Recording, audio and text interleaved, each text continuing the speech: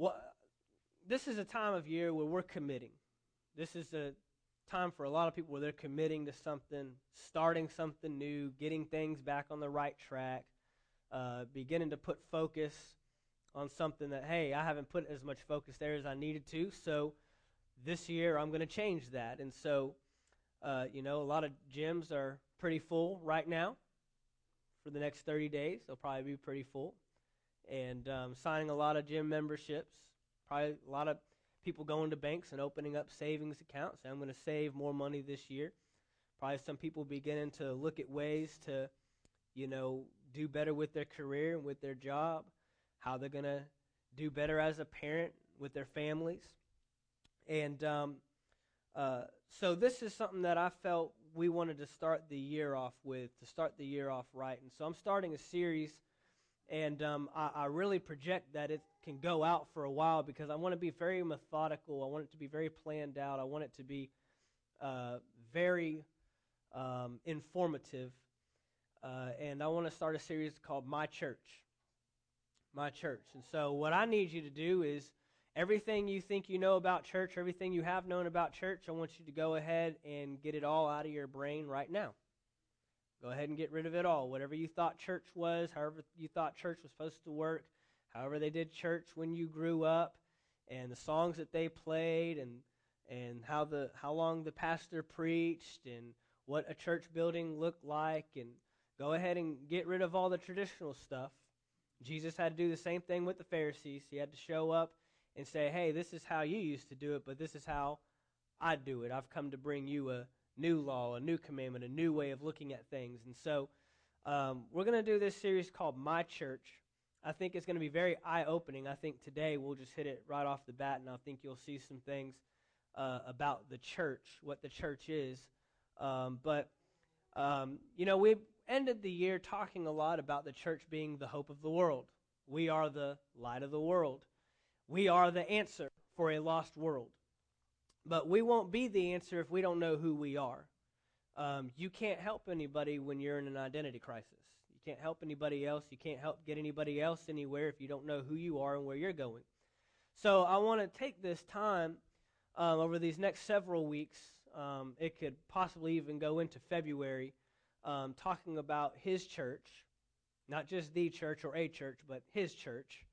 And I also want to take time for us specifically to begin to cast some vision this year, to begin to lay out why we're here. Why is Anchor Faith Church in Valdosta? What are we going to do in this community? What are we going to do in this town? What are we going to do in our state and in our nation, around the world? How are we going to begin to impact those things? And so I want to encourage you as much as you can to be here.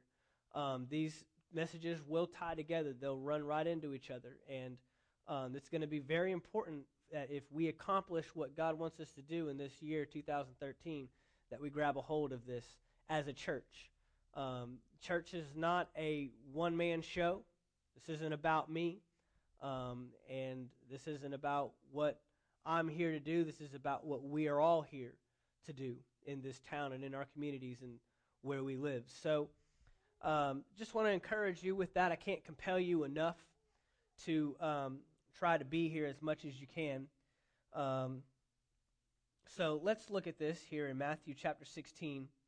And let's start with verse 18. Verse 18. We've read these verses quite a bit, but we're going to read them again. And Jesus is speaking to Peter, and he says, "And I also say to you that you are Peter, and on this rock I will build my church, and the gates of hell will not prevail against it. And I will give to you the keys of the kingdom of heaven. Whatever you bind on earth will be bound in heaven. Whatever you loose on earth will be loosed in heaven." This is the first time, really one of the only times that Jesus even mentions the church. A lot of times he talked about a house, or he talked about a people, but here he's talking about a church. And the word church, first of all, isn't actually a churchy word. The word church actually came from a Greek word, ecclesia, or ecclesia, however you want to pronounce it. And that word meant a group of called out ones, people that were called out. They were to look different. It actually was a government term. that the Greeks had given to their Senate, and they were a group of people that were called out to help make decisions and help be, a catalyst in their community, in their government, in their environment. So the church is a group of people that should be called out. We know Jesus talked about himself as being in the world, but not of it. And that is exactly who we are. That's exactly what we're supposed to be. We are supposed to be a people that are in a thing, but not of the thing. Meaning we're in it, but we don't become what we're in, because you don't change what you're in by becoming it. You change what you're in by being different. Okay? When we get into our jobs, when we get into our families, you have to bring in something that's not affected by the outside surroundings to cause it to change. If it becomes changed by what it's going into, then it will affect nothing. In fact, the effect is opposite, and what you went into changed you rather than you changing it. Okay? So we're to be a called out group. Jesus is looking for a royal priesthood, a holy nation, a chosen generation. We are a people that should not be looking like the surrounding environment by the world. Okay? The world is what we're supposed to be changing on a daily basis. So that's the word church. But I want to notice, if you go back to verse 18, I want to look at a few different statements here, a few different words here. And this is kind of where we're going to build off of, because the title of this series is My Church. And when I say my church, I don't mean my church as in, oh, that's Pastor Mark's church. This isn't even your church as in, oh, that's the church I go to. But when Jesus uses the word my here, this is actually not the type of my word that we are used to using in our own context. When we say my, we're thinking possessive. That's mine, belongs to me. One of the first things we learn as little kids is what belongs to us and what doesn't belong to us and what we want to belong to us. And so we call it mine even though it might not be ours, because that's mine. I possess that. It belongs to me, right? Well, that's not the word that Jesus is using here. This is actually a Greek word that doesn't mean my as in possessive. It means my as in being a part of, connected to.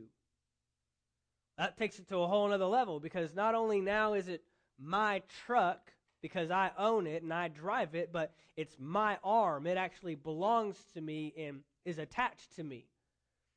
And it's not a coincidence that Jesus used that word, because throughout the New Testament, Paul spoke of the church as the body of Christ. And we just talked a lot about identity recently on Wednesday nights, and this is where we're going, because for too long the church has made a separation between the church and Jesus. And we have to quit making that separation. We have to put the two as one. You know, we said on Christmas Day that, we always talk about Jesus as being the answer. Jesus is the hope of the world. Jesus is the light of the world. But where does that get any people? If I see a lost person dying and hurting on the side of the road, and I say, man, Jesus is the answer. Well, thank you. But Jesus has been here 2,000 years ago, died, rose again, and went back to heaven. What can you do for me? Well, there's actually a lot I can do for you, because I am now Jesus in the earth. I am Jesus, because I am the body of Christ. I am the church. So Jesus here is talking about his church, and he says, my church, the church that is a part of me. Why do I have to make that separation? Because there's a lot of churches that aren't a part of Jesus. What do you call a body that doesn't have a head? Dead. Dead. If you don't have a head, you're dead. Anybody been to a dead church? I've been to a few dead churches, and I don't want to be a dead church. I don't want to be a part of that church. I want to be part of the church with a head. But you have to work in sync with the head. You have to be a part of the church with the head. And so just because you call yourself church, and just because you look the part of church and play the part of church, doesn't make you church. The only thing that makes you church is being connected to the head. That's it. That's it. The only thing that makes you the church Jesus is coming back for. He's coming back for a church. Ephesians chapter 5, Paul said that he's coming back for a church that he wants to sanctify, set apart, that he wants to cleanse through the water of the word, that he can present unto the world his glorious church. That's what Jesus is coming back for. Jesus is coming back in all his glory and all his rule and all his power as a king for a church. And not just any church, but the church that is connected to the head. Go to Colossians. We'll come back to Matthew, so keep your finger there, keep your marker there, or you can just scroll back to it later on your phone or whatever. But in Colossians chapter 1, verse 13, it says, He has delivered us from the power of darkness and conveyed us into the kingdom of the Son of His love. This is talking about what Jesus did on the cross, His redemptive work. Notice that He took us from something to something. Jesus never takes you from something and leaves you hanging. Jesus pulls you out of something and brings you into something. And if you're not into something, then you may have never gotten out of something. But Jesus went to the cross, died, and his redemptive work was that he snatched us, took us out of the kingdom of darkness, and brought us into his Son's kingdom, the kingdom of God. Okay? So he has delivered us from the power, the authority, the control of sin and sickness and disease and Satan himself, and brought us into the kingdom of the Son of his love, in whom we have redemption through his blood, the forgiveness of sins. And he goes on to talk about Jesus. He is the image of the invisible God, the firstborn over all creation. For by him all things were created that are in heaven, that are on earth, visible and invisible, whether thrones or dominions or principalities or powers. All things were created through him and for him. And he is before all things, and in him all things consist. Still talking about Jesus. Now watch this in verse 18. And he, Jesus, he is the head of the body, the church, who is the beginning, the firstborn from the dead, that in all things he may have preeminence or first place. Jesus only goes for first place. He doesn't take second place. He doesn't take third place. He doesn't take last place. It's first place or no place. Said a few weeks ago, he was that kid when you were growing up that if he couldn't be first or if he didn't get to pick the team or be the captain, then he wasn't playing. That was Jesus. He said, I'm first or I'm not even in this thing. Okay? Jesus wants preeminence. He wants first place. And so he is the head of the church, who is his body. So that makes us, the church, his body. But the only way that the body can be the church is if we're connected to the head. That's the only way you are my church, Jesus' church. Notice that Jesus has taken very personal interest in his church. Very personal interest.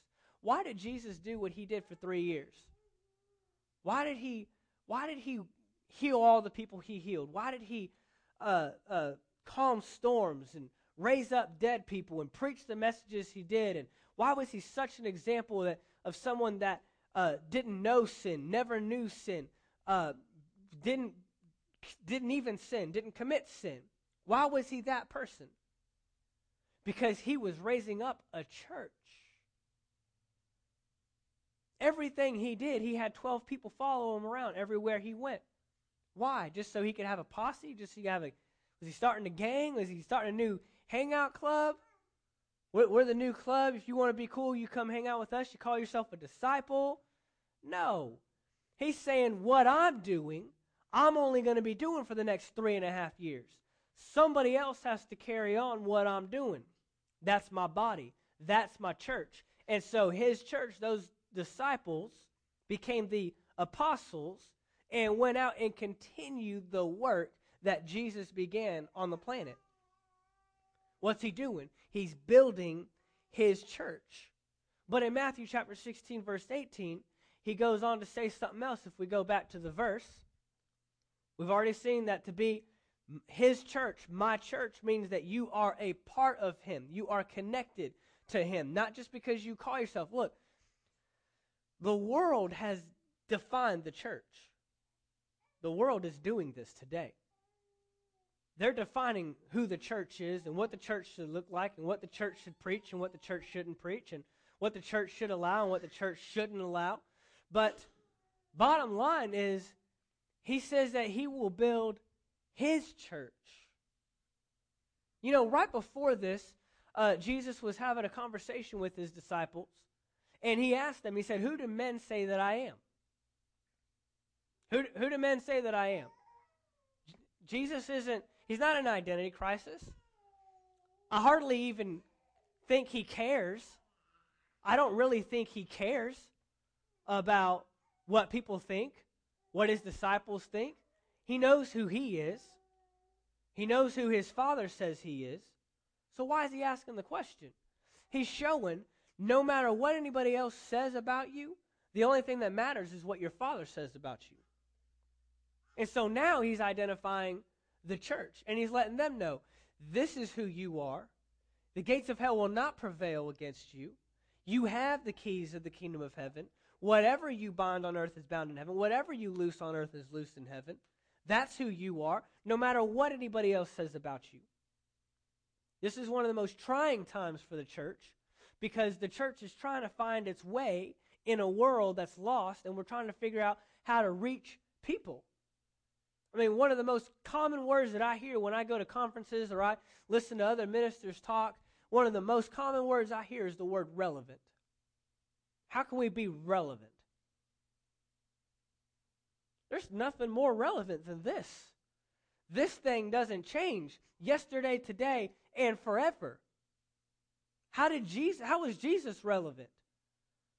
How was Jesus? And so we've got schemes, and we've got boards, and we've got all kinds of stuff that is just out there to try to help us be more relevant to the world.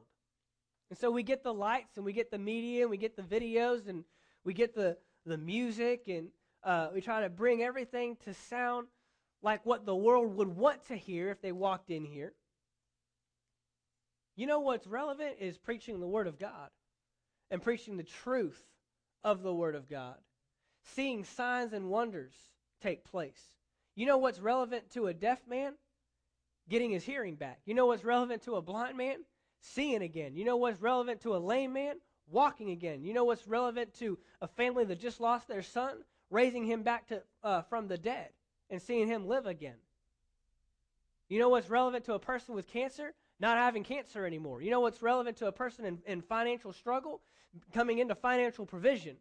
That's what's relevant. That's how you meet people's needs. And that's what the church is supposed to be doing. That's what Jesus was doing. That was his mandate the whole time he was on the planet, was meet people's needs. Then you'll be relevant. But we have sacrificed the presence of man for the presence of God. We have sacrificed. We have replaced. I'm more conscious about how to get this person excited and feel welcome and feel comfortable and feel good than what the Holy Spirit wants to do in our services. Look, I don't know all of y'all's needs, and I don't know everything that you need in your life, and I'm not going to pretend to, but I do know the Holy Spirit. So I can hear from the Holy Spirit, and if he gives me a word to give to someone that meets their need, that gives them a word of wisdom or a word of knowledge on how to fix a situation, I just became relevant to you, and I didn't need lights and music or any of that stuff. Thank God for all of it, but it's a resource, not the source. I want to go to the source. When the life is on the line, I need to go to the source, and he is the source. Now look at the personal interest Jesus takes here. He says, and on this rock I will build. Who's building the church? Jesus. I think some of us have kicked Jesus off the construction site and say, hey, don't worry about it, Jesus, I got it. But Paul called himself a co-laborer, a fellow worker, which means I'm working alongside somebody else. I'm not building this thing. I'll tell you right now. And I don't have any problem telling you that. I don't have any insecurity issues. I can stand right here and I can tell you, I'm not building this church. I have no idea what's going on. But I am working alongside the master chief cornerstone, the one who is building this church, and what he tells me to do, we'll do. Where he tells me to go, we'll go. What he tells me to implement, we'll implement. Amen? Because he is building this church. That is his personal interest. He says, I am so personally involved with my church that I am going to personally build it myself.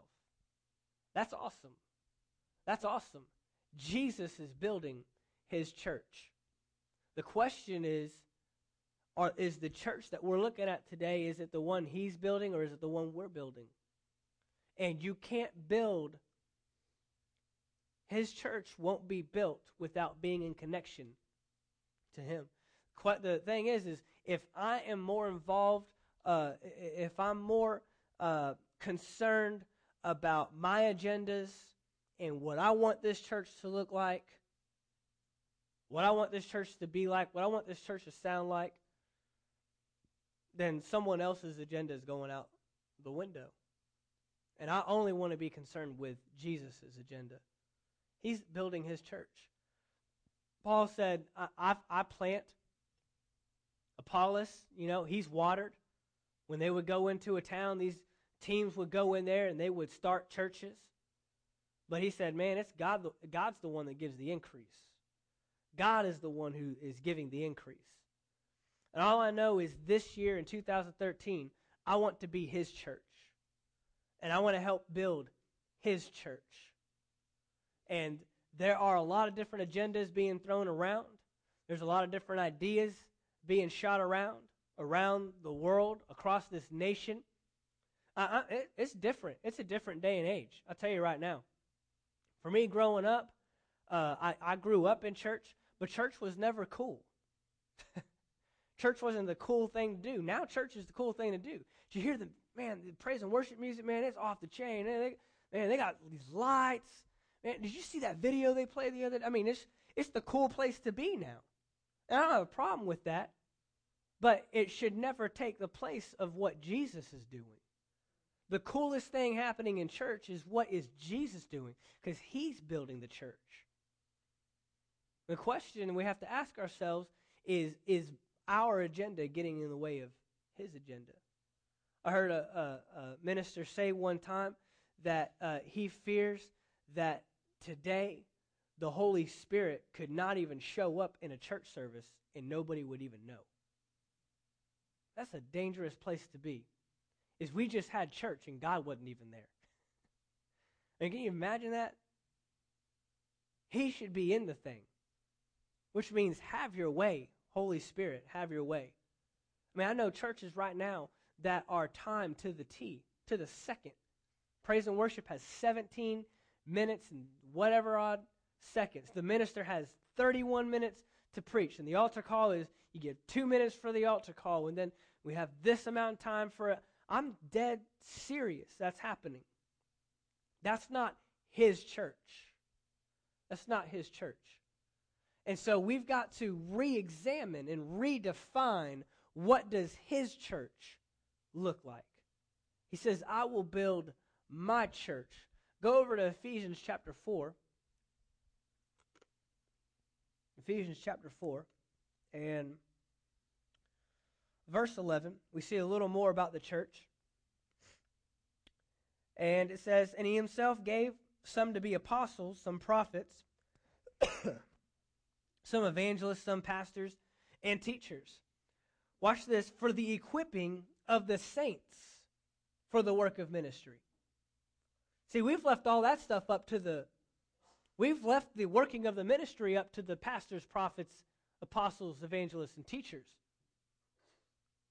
And I'm not saying we don't do anything, obviously, but there is an equipping of the saints to do that work.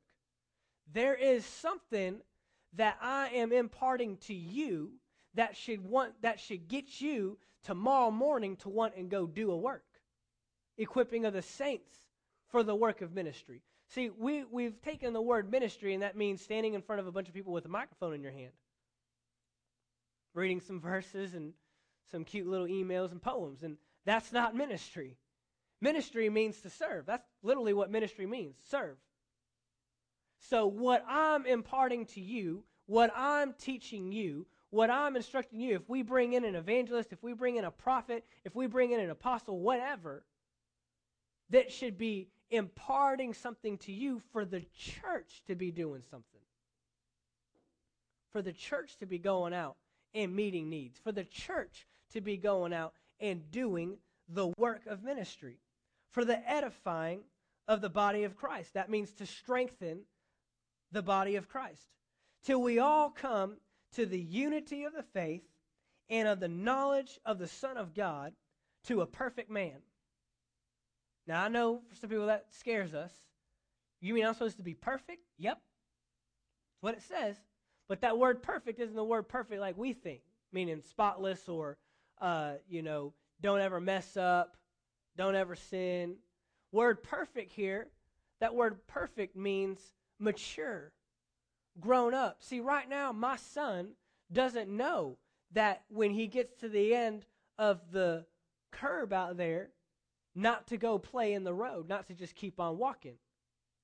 But hopefully one day he'll be mature enough to be able to get there and stop and say, wait, I got to look both ways before I cross this road. Mature means you're able to make decisions on your own. That's what mature means. Okay? So a mature Christian is one that doesn't have to go running to the pastor all the time to help with this and I need an issue. I need this. Or a mature Christian is one that is grown up and is able to stop right there and take on the situation in who they are. And I'm not saying it's bad to go to your pastors and go to your leaders and go to each other. That's a smart thing. The Bible says that someone who rejects godly counsel is stupid. That's what the Bible says. You're stupid not to go after godly counsel. But there should be a point in time where childish choices don't take place anymore because something has arisen within us and we have matured to the point of, you know what, I've grown past this. I know better. See, if Camden, when he's 12, is still sitting at the table waiting for me to spoon feed him his food, we got a problem. Somebody has matured past the point, ought to have matured past the point of having to be being helped to eat and feed. And so now he's able to feed himself. That's maturity. So that's what this word perfect man, to the measure of the stature, watch this, of the fullness of Christ. What is the fullness of Christ? That means to be full of Christ. A church that is full of Christ is one that is connected to the head, that is in full unity with the head. Now here's what unity is not. We have redefined unity. I got 1 million different pastors in this community that want me to unify with them, but unity and compromise are not the same thing. They're not. You might think you're in unity, but somebody gave up something. I'm going to tell you right now, Jesus is not compromising with you on how unified you are with him. He's not.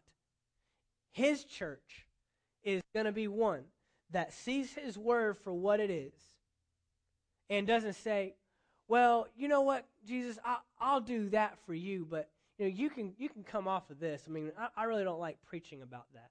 I don't really like talking about that. It makes people uncomfortable, and I don't want people to leave. I mean, we're about people. We love people. And so if I preach this, people are going to leave, and that means I don't love people. So, you'll allow me to not preach that part of the Bible, and I'll do this for you. That's called compromise. That's not unity. That's not unity. To be unified with the head means you strip yourself of everything you want to do, and you do everything the head wants to do. And you are in full reliance on the head. Full reliance. That's what this church is going to be. Fully relying on the head, Jesus Christ. He makes the decisions. Think about your own body. Your head makes the decisions. And it doesn't care, and it doesn't matter what your body feels like. There's no compromise there.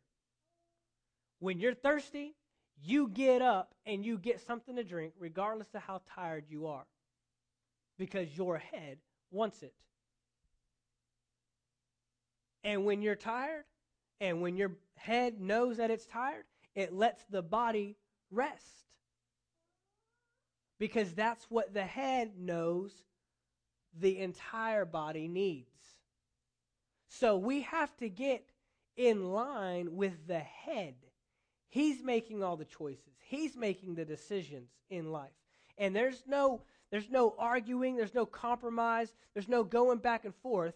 It's very simple. Jesus is preeminent. He wants first place or no place, and he wants to be the one making the decisions. The fullness of Christ, a church that is full of Christ, is one that is in full reliance on the head. Full reliance on who Jesus is. And that's who we have to be. That's how we grow up and mature, is we learn to fully rely on Jesus. Let's keep going. Verse 14, that we should no longer be children, tossed to and fro and carried about with every wind of doctrine. Notice it doesn't say every wind of false doctrine. It says every wind of doctrine. There's some doctrines out there that they may not be false doctrines, but they're a doctrine, and they're not the true doctrine. We have to be a church that goes after the doctrine. I'm not a legalist. This isn't going to be a legalistic church, but Jesus is about law, and he is about a way of doing things. And if you just do it the way he tells you to do it, everything's right for you. Everything is good for you. He's not standing over you saying, you better do it this way. You better do it like this. If you mess up, then this is going to happen. But he does have a way of doing things. He does have a system. It's called righteousness. That is his way of living. That's his way of doing things. Righteousness, being righteous. And so we have to understand that there are all kinds of doctrines. You know what they are. You've heard them growing up. Some of you have probably come out of other doctrines. The word you're probably used to hearing is denominations. That's the word you're probably used to hearing. But, and we're not denominational. We don't claim a denomination because, to be honest with you, they all have problems. I just want to believe the Bible. People ask me, what denomination are you? We just preach the Bible, man. We preach the Bible. All of it. Oh, so you're like the Baptist church? No, all of it. Oh, you're like the Methodist church? No, all of it. Oh, you're like the Pentecostal church? No, all of it. We don't just make a big deal out of one part of it. We preach the whole Bible. We preach all of it. We don't just preach salvation. See, there's nothing wrong with the salvation message. And man, the Baptists have nailed it. And they're bringing people into the kingdom like crazy. But what are we doing once we get them in the kingdom? What about the Holy Spirit who empowers you to live a better life than you did yesterday? Oh, we don't preach about the Holy Spirit. Well, he's in the Bible, so we have to preach about it. Preach the whole thing, all of it. So salvation, great. I received salvation. I got no problem with that. But then there's more. Then there's more. So I'm not going to be one that's blown around by every wind of doctrine or by the trickery of men, the cunning craftiness of deceitful plotting, but speaking the truth in love. See, that's our job, to speak the truth in love. This day and age, it's almost like a foregone conclusion that you can't speak the truth and speak in love at the same time. Truth hurts. Well, then love hurts. But again, that's another term that the world has redefined. And there are, teenagers in junior high that think they're in love with each other, but they are living off of someone else's definition of love, not God's definition of love, because God's definition of love has more to do with weight and patience and steadfastness and covering up other people. The world's form of love, they actually have a word for it. It's called lust. Lust says, what can you do for me? Love says, what can I do for you? Go find some teenagers that are dating and maybe getting involved in some stuff a little too soon before they should be, and let's ask them the question. When you say, I love you to her, are you saying, if you love me, then you'll do this for me? Or are you saying, if you'll love me, then you'll wait for me? So we have to redefine these words. We have to speak the truth in love. May grow up in all things into him who is the head, here it is again, Christ, from whom the whole body, joined and knit together by what every joint supplies. Every joint supplies. Every joint supplies. Every joint supplies. Every joint supplies. That's the church. The church is a body where every joint supplies. You would know it if any part of your body right now quits supplying.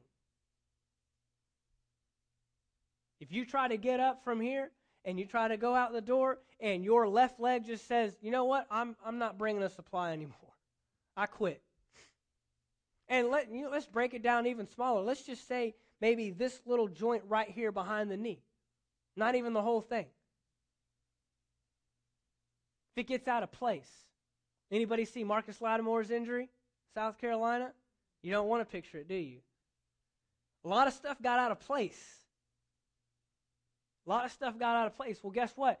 He wasn't able to operate like he wanted to. The body was no longer able to function. Why? Because his knee got blown out.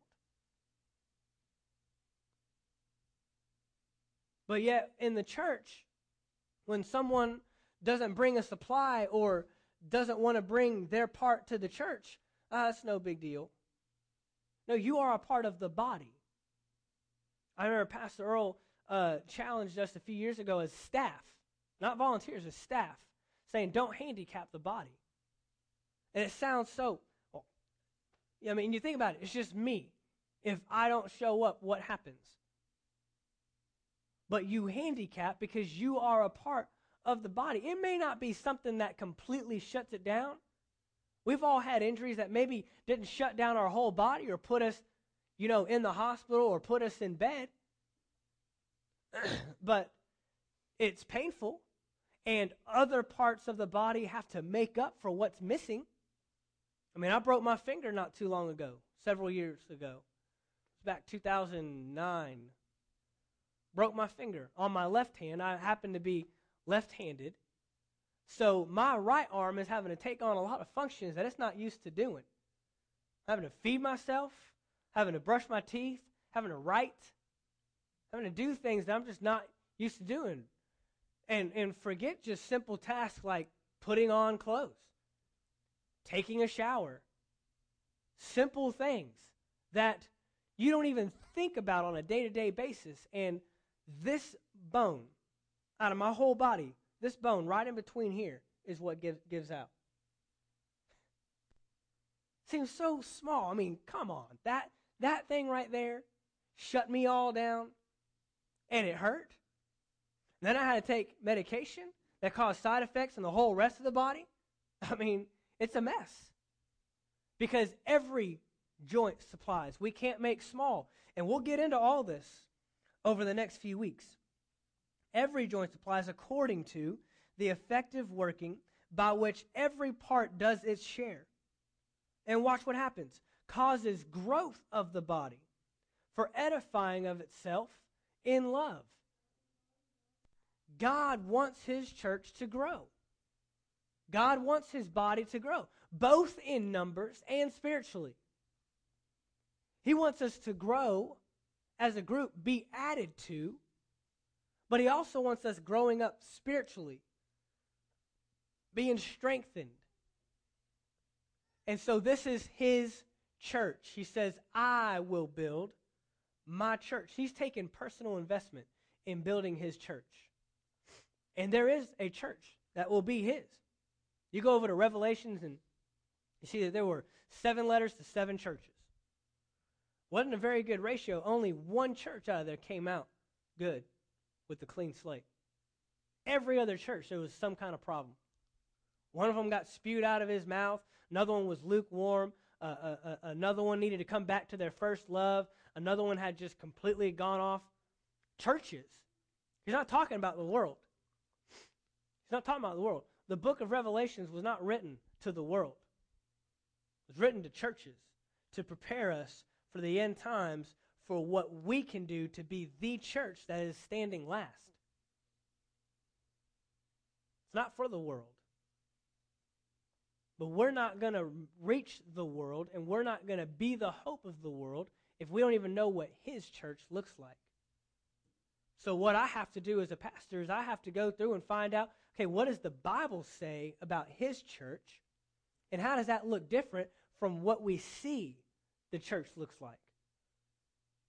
For some of you, church may have been, going to Sunday school from 9 to 9:45, and then service started at 10, and then you were out by 12, and you were at Ryan's Buffet by 12:30, and the little heat lamps are keeping your food all hot and warm, and that might have been church for you. For some people, it might have been deeper than that. It might have been less than that. Whatever. But those are called church services.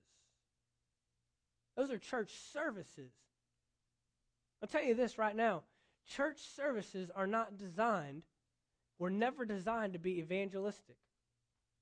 They're not designed to reach the lost. You were designed to reach the lost. We just saw that pastors, apostles, prophets, teachers, evangelists, they are given for the equipping of the saints for the work of ministry. You know what you're doing right now? You are in school. You are in an institution that should be growing you up, that should be teaching you, that should be equipping you and empowering you to go out and reach the lost. I'm not saying we won't reach the lost in here, because we will, but that's not the design of it. The design is to grow up the believer. But you know what? A lot of people have a problem with that today. And so they have what we call watered down the Word of God. It's what we call surface. We preach surface messages that won't go over a sinner's head, or maybe someone that isn't that trained in the Bible or doesn't know that much about God, rather than trying to grow them up. And so we have these huge churches running in the tens of thousands that are a mile wide, but they're an inch deep. They know that God sent his Son to die on a cross for them, to save them from their sins, so that one day they can go to heaven. It's as much as they know. It's as far as they get. We've got to go deeper. This is talking about, Ephesians chapter 4 is talking about a perfect man, a mature man, one that's not blown around by every wind and doctrine, one that knows how to speak the truth in love, one that knows how to be unified with Christ and be the fullness of Christ. Fullness means full of. If you are the fullness of something, see, I would not be the fullness if I was missing something. I would not be the fullness of a human body. I'm not the fullness without my head. And Jesus isn't the fullness without his body. The question is, who's going to be his body? Who's going to rise up and be his church? He says, I will build my church. I will build my church. I mean, look at what he says there. He says, the gates of hell will not prevail. Will not. Cannot. It's not even possible. Gates of hell will not prevail against the church. He says, I will give to you the keys of the kingdom of heaven. Keys to the kingdom of heaven. That you will have authority on earth. Whatever you bind on earth is bound in heaven. Whatever you loose on earth is loosed in heaven. That doesn't sound like a lot of what we see out of the church today. That's why we're doing this. That's why we're doing this, because we just came out of a very tragic month in December. A lot of things happening around the world. I just got a news report that an earthquake just hit Alaska just the other morning. I mean, things are happening, people. Things are happening. And we can't stand around and blame it on the government anymore. Can't stand around and say, well, trials and tribulations, they're going to come. Jesus promised. It must be getting close. I can see Jesus off in the clouds. He's on his way down. He's making his descent. We can't say that anymore. We've got to start being the hope of the world. We've got to start rising up and being the church, but being his church. Being the church, not just going to church. Being the church. And so that's what we've got to do. And so I hope this year that we can kind of raise the bar, so to speak. You need to value church. You need to value being here. You need to value everything we do. I don't care if we're playing games and eating food or if we're in the middle of ministry. It needs to be a valuable time for you. This is church. This is the hope of the world. This is who we are. We've got to rise up and take our place in the earth. But it's not going to happen just because we call ourselves church, just because we have a sign on the front of the building that has the word church on it. It's going to happen because we own it. We become the church. We are living the church on a daily basis. The church should be going to your job every day. The church should be going to Walmart and to Target every day. The church should be going up into your houses every day. The church should be going into your communities, going to your kids' Little League games, going and being a light in a dark world. That's who we are. That's who the church is. When we go to work out at the gym, when we go to drop our car off to get an oil change, when we're getting a haircut. I mean, I find so many ways when you just get out of how you can be the church and be a light for people. And I never even have to say, oh, I'm a Christian, here's where I go to church. If it comes up, great. Great. Be more than happy to have that conversation with you. And a lot of times it will, because they're looking for what I have. Let me tell you where I get it. First of all, Jesus is the Lord of my life. Secondly, I'm in church where I'm being grown up, being matured up, being fed the Word of God so I can be different. Why do you have so much peace in the middle of anxious times? Why? How come you never get sick? How come this never happens? How come this doesn't happen? How come your family's always doing so well? Because I have Jesus. Because I'm the church. I'm the church. I'm here to make a difference. That's not cocky. That's not arrogant. That's not I'm better than you. If you were to run into someone, you being a saved person, and they were unsaved, and you were telling them how awesome it was being saved, who in here would think that's being cocky or arrogant? No, because you are living in hope, and you can help them, and you want to get them out of that mess. It's the same thing. It's the same thing. You have something they're looking for. You should live your life like that every day. I have what they're looking for. I have the answer. I have the answer.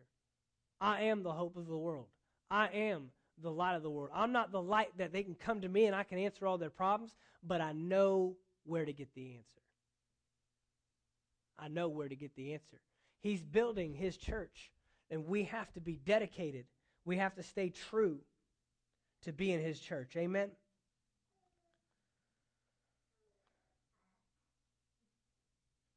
Amen.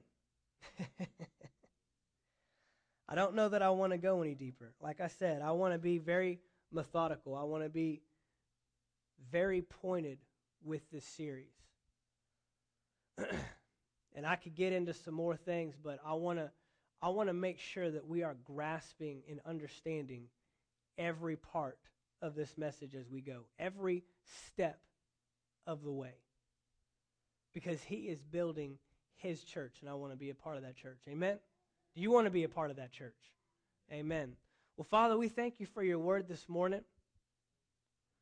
Father, we are honored that we have the opportunity to hear your word. There are people in other countries around the world that don't even have this opportunity and this privilege that we have right now.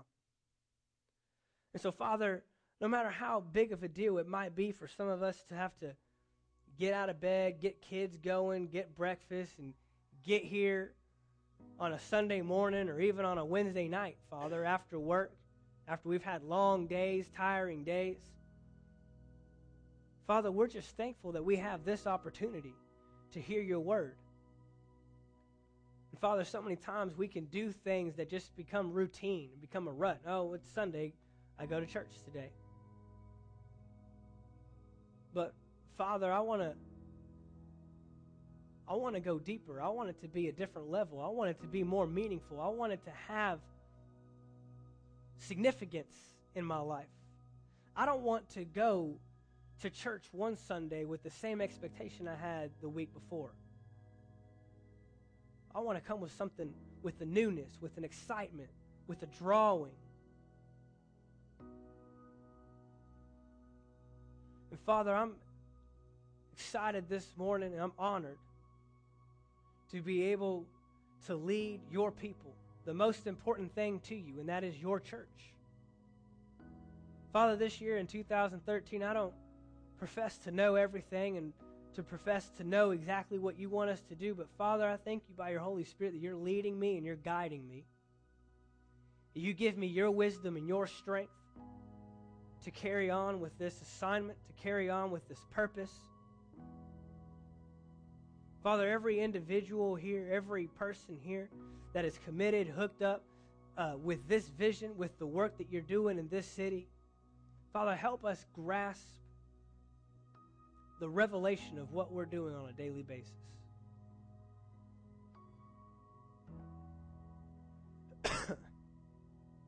Father, help us, help reveal to us the life that you want us to live so we can help others find the life that you want them to live. Father, everything we do here, it's not about us. We receive benefits and there are promises that come to us for being hooked up with your church, being a part of your body. But Father, in this next year, may we become so committed to the vision.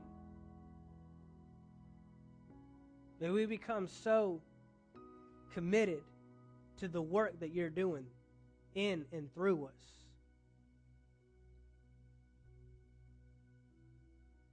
That nothing else takes first place.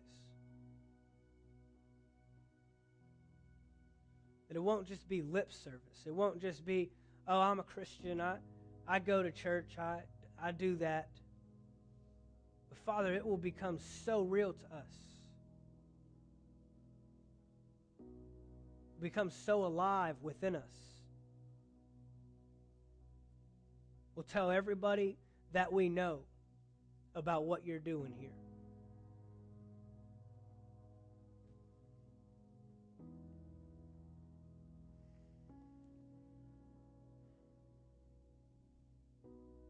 Father, every entity of this church, every ministry, every event,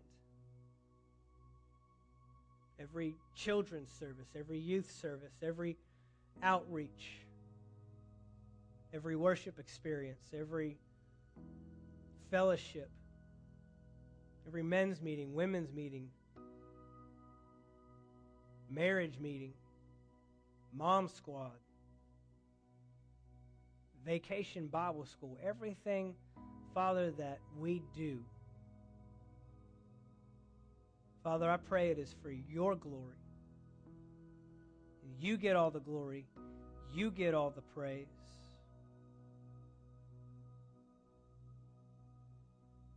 Father, I pray that every person that walks through these doors, every service, they come into contact with the love of God. I don't know what people have gone through between Monday and Saturday. I don't know what things are weighing on people's lives, but you do. You know how to meet their needs.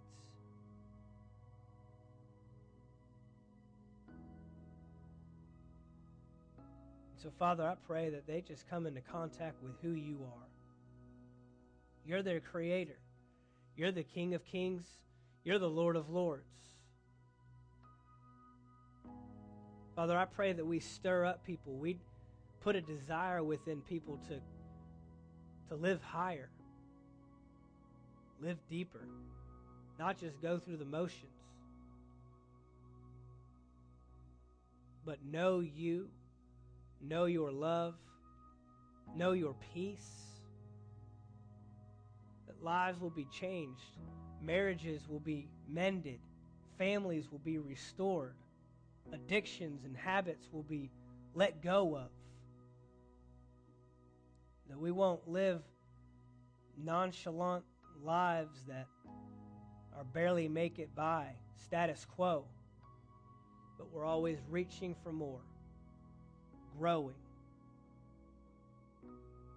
Father, I thank you for Anchor Faith Church. I thank you for this ministry overall. I thank you for Pastors Earl and Marcy Glisson. I thank you for the vision that you've placed inside of them. I thank you. You continue to strengthen them as the head over this entire ministry. You continue to give them wisdom and direction and guidance in these new years, these new days, that it won't just become an old way of doing things, but there's always a new way of doing something because we're moving by your Spirit. We'll be bold to step forth, bold to step out, to walk by faith and not by sight. Because you are our provider, you are our source, you take care of us, you give us and bring us everything that we need to accomplish the assignment that is upon our lives. We take it with the utmost importance. We honor it and we treasure it and we value it. In Jesus' name, amen. Amen.